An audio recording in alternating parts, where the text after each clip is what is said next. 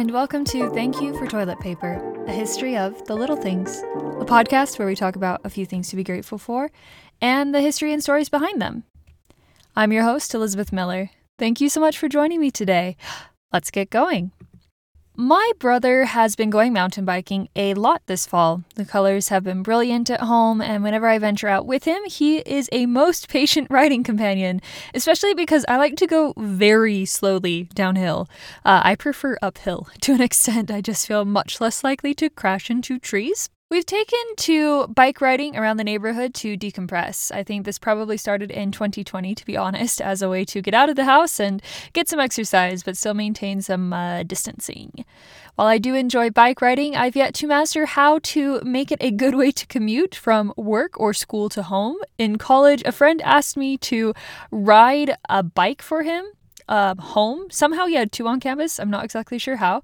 And I attempted to mount the bike with my backpack on and immediately lost my fight to maintain balance to my backpack and toppled over. Almost looked like I was just slow motion hurdling the bike, basically. Needless to say, I was not helpful in getting his bike home, but I did try. One year during school, I took a work trip out to Google as well and noted the Google-colored bikes that were just lying around everywhere, free for anyone to pick up and ride to their next destination.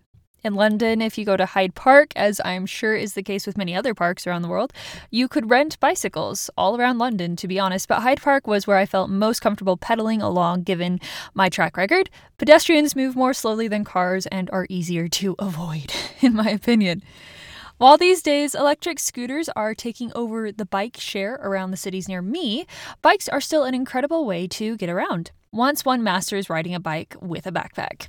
So, for the love of bikes, mountain biking, and exploring cities, let's take a moment to talk about bicycles. There is some contention around who invented the first bicycle, with some claiming that it belongs to an Italian apprentice of Da Vinci, and others claiming that it belonged to a French inventor. But both claims have come over some scrutiny and are largely viewed with skepticism, so instead, we will start with a patented first bicycle. If we're talking about transportation on two wheels, that is two wheels like in line with one another, then the first forerunner of a bicycle belongs to Germany and German inventor Baron Carl von Drais, who was a servant of the Grand Duke of Baden in Germany in 1817. The first invention was called the Draisine, or the velocipede. It was nicknamed the hobby horse or the dandy horse as well, and Drais patented it in 1818. This vehicle consisted of two wheels, a seat, and the rider propelled themselves by foot.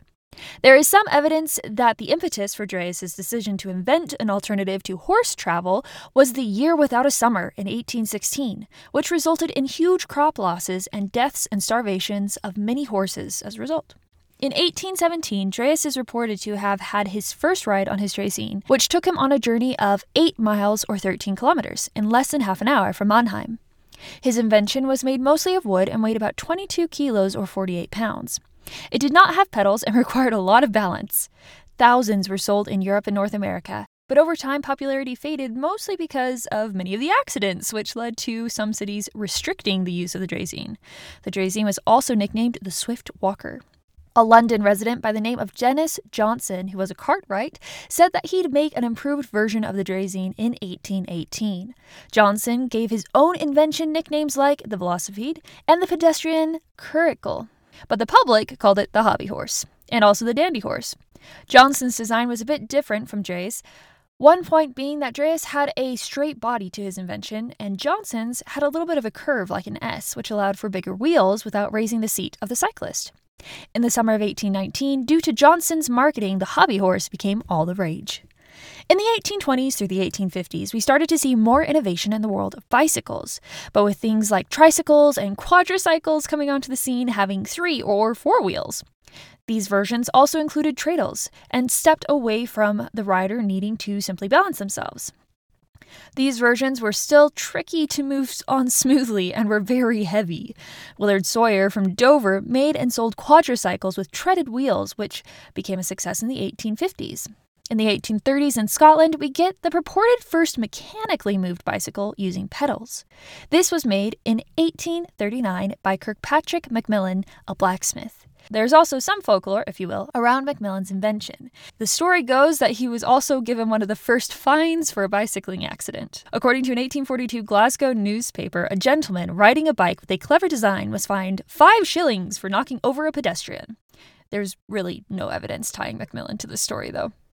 The oldest bike in existence today is found in Scotland. Thomas McCall is credited as the first producer of a rod-driven 2-wheel treadle bike in 1869, also from Scotland. McCall's design was inspired by French designs. The first pedal-cranked bike came out in 1853. The inventor, Philip Moritz Fischer, had been using a draisine since he was 9 and eventually improved upon the predecessor of the bicycle. Fischer went back home to Schweinfurt, Germany after moving from London, when his first son died young. He made his invention but didn't make it public in 1853 and called it the Tretkurbel Fahrrad. There is one from 1853 still on display in a Schweinfurt museum. If we're talking about the first broadly successful and manufactured bicycle design, then we look to France and the Velocipede, or the Bone Shaker as it was nicknamed, and it was first made in 1863. This French design was easier to maneuver than Macmillan's design. One could pedal faster, but this created some balance issues, which led to the development of a larger front wheel, as well as the penny farthing bicycle.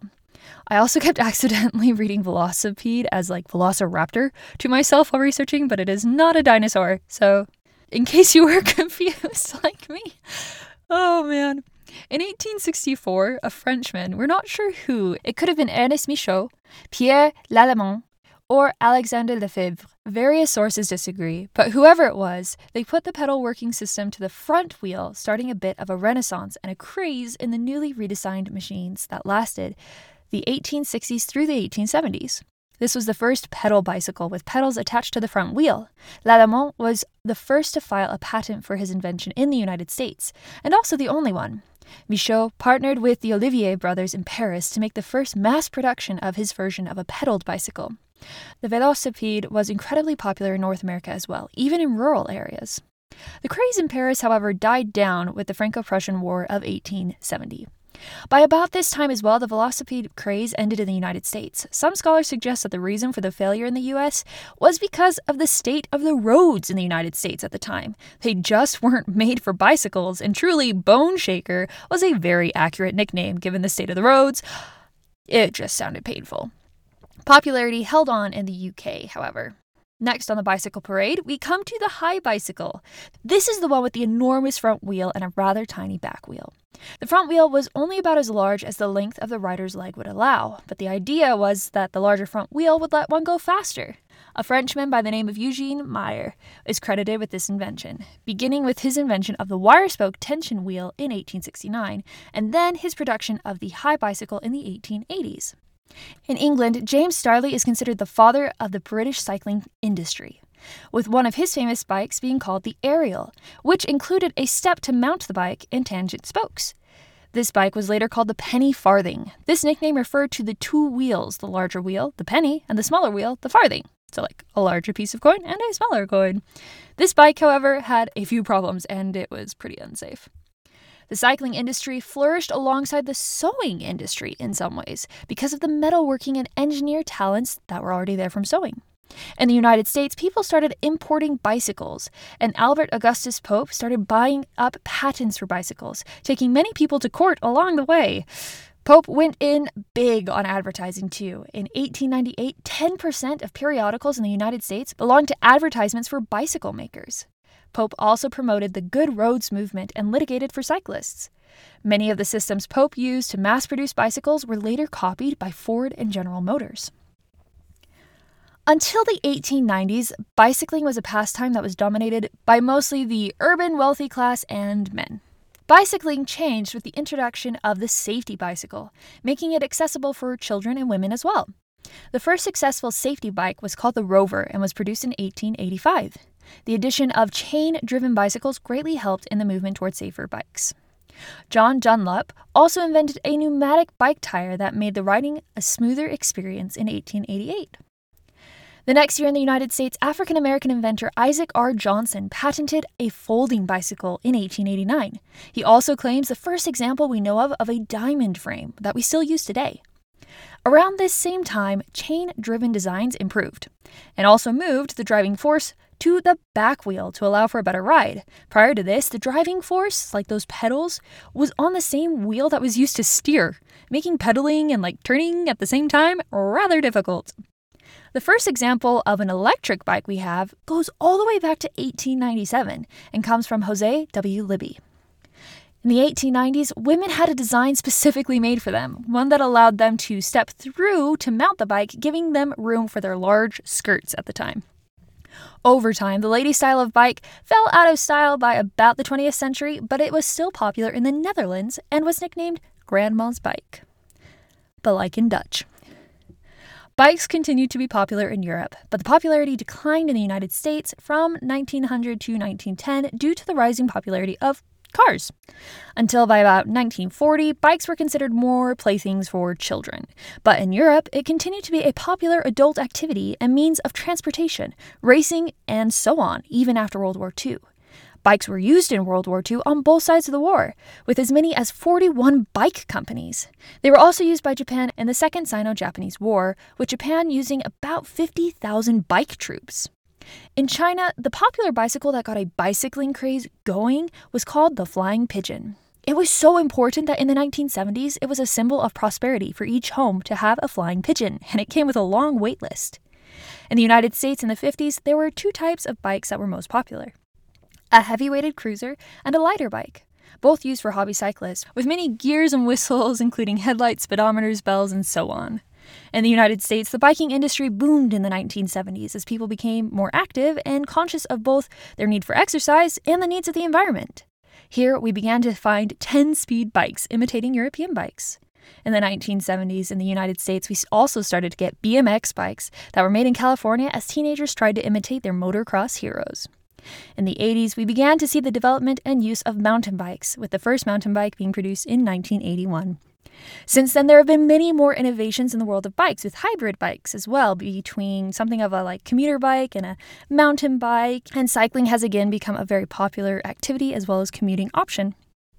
So for leisurely bike rides around the neighborhood, from that to commuting to work, to exploring the trails up in the mountains, and definitely not running into trees, and for many more reasons, I am very grateful for bicycles. That's it for this week. Thank you so much for listening, and I hope you have a marvelous day. Take care.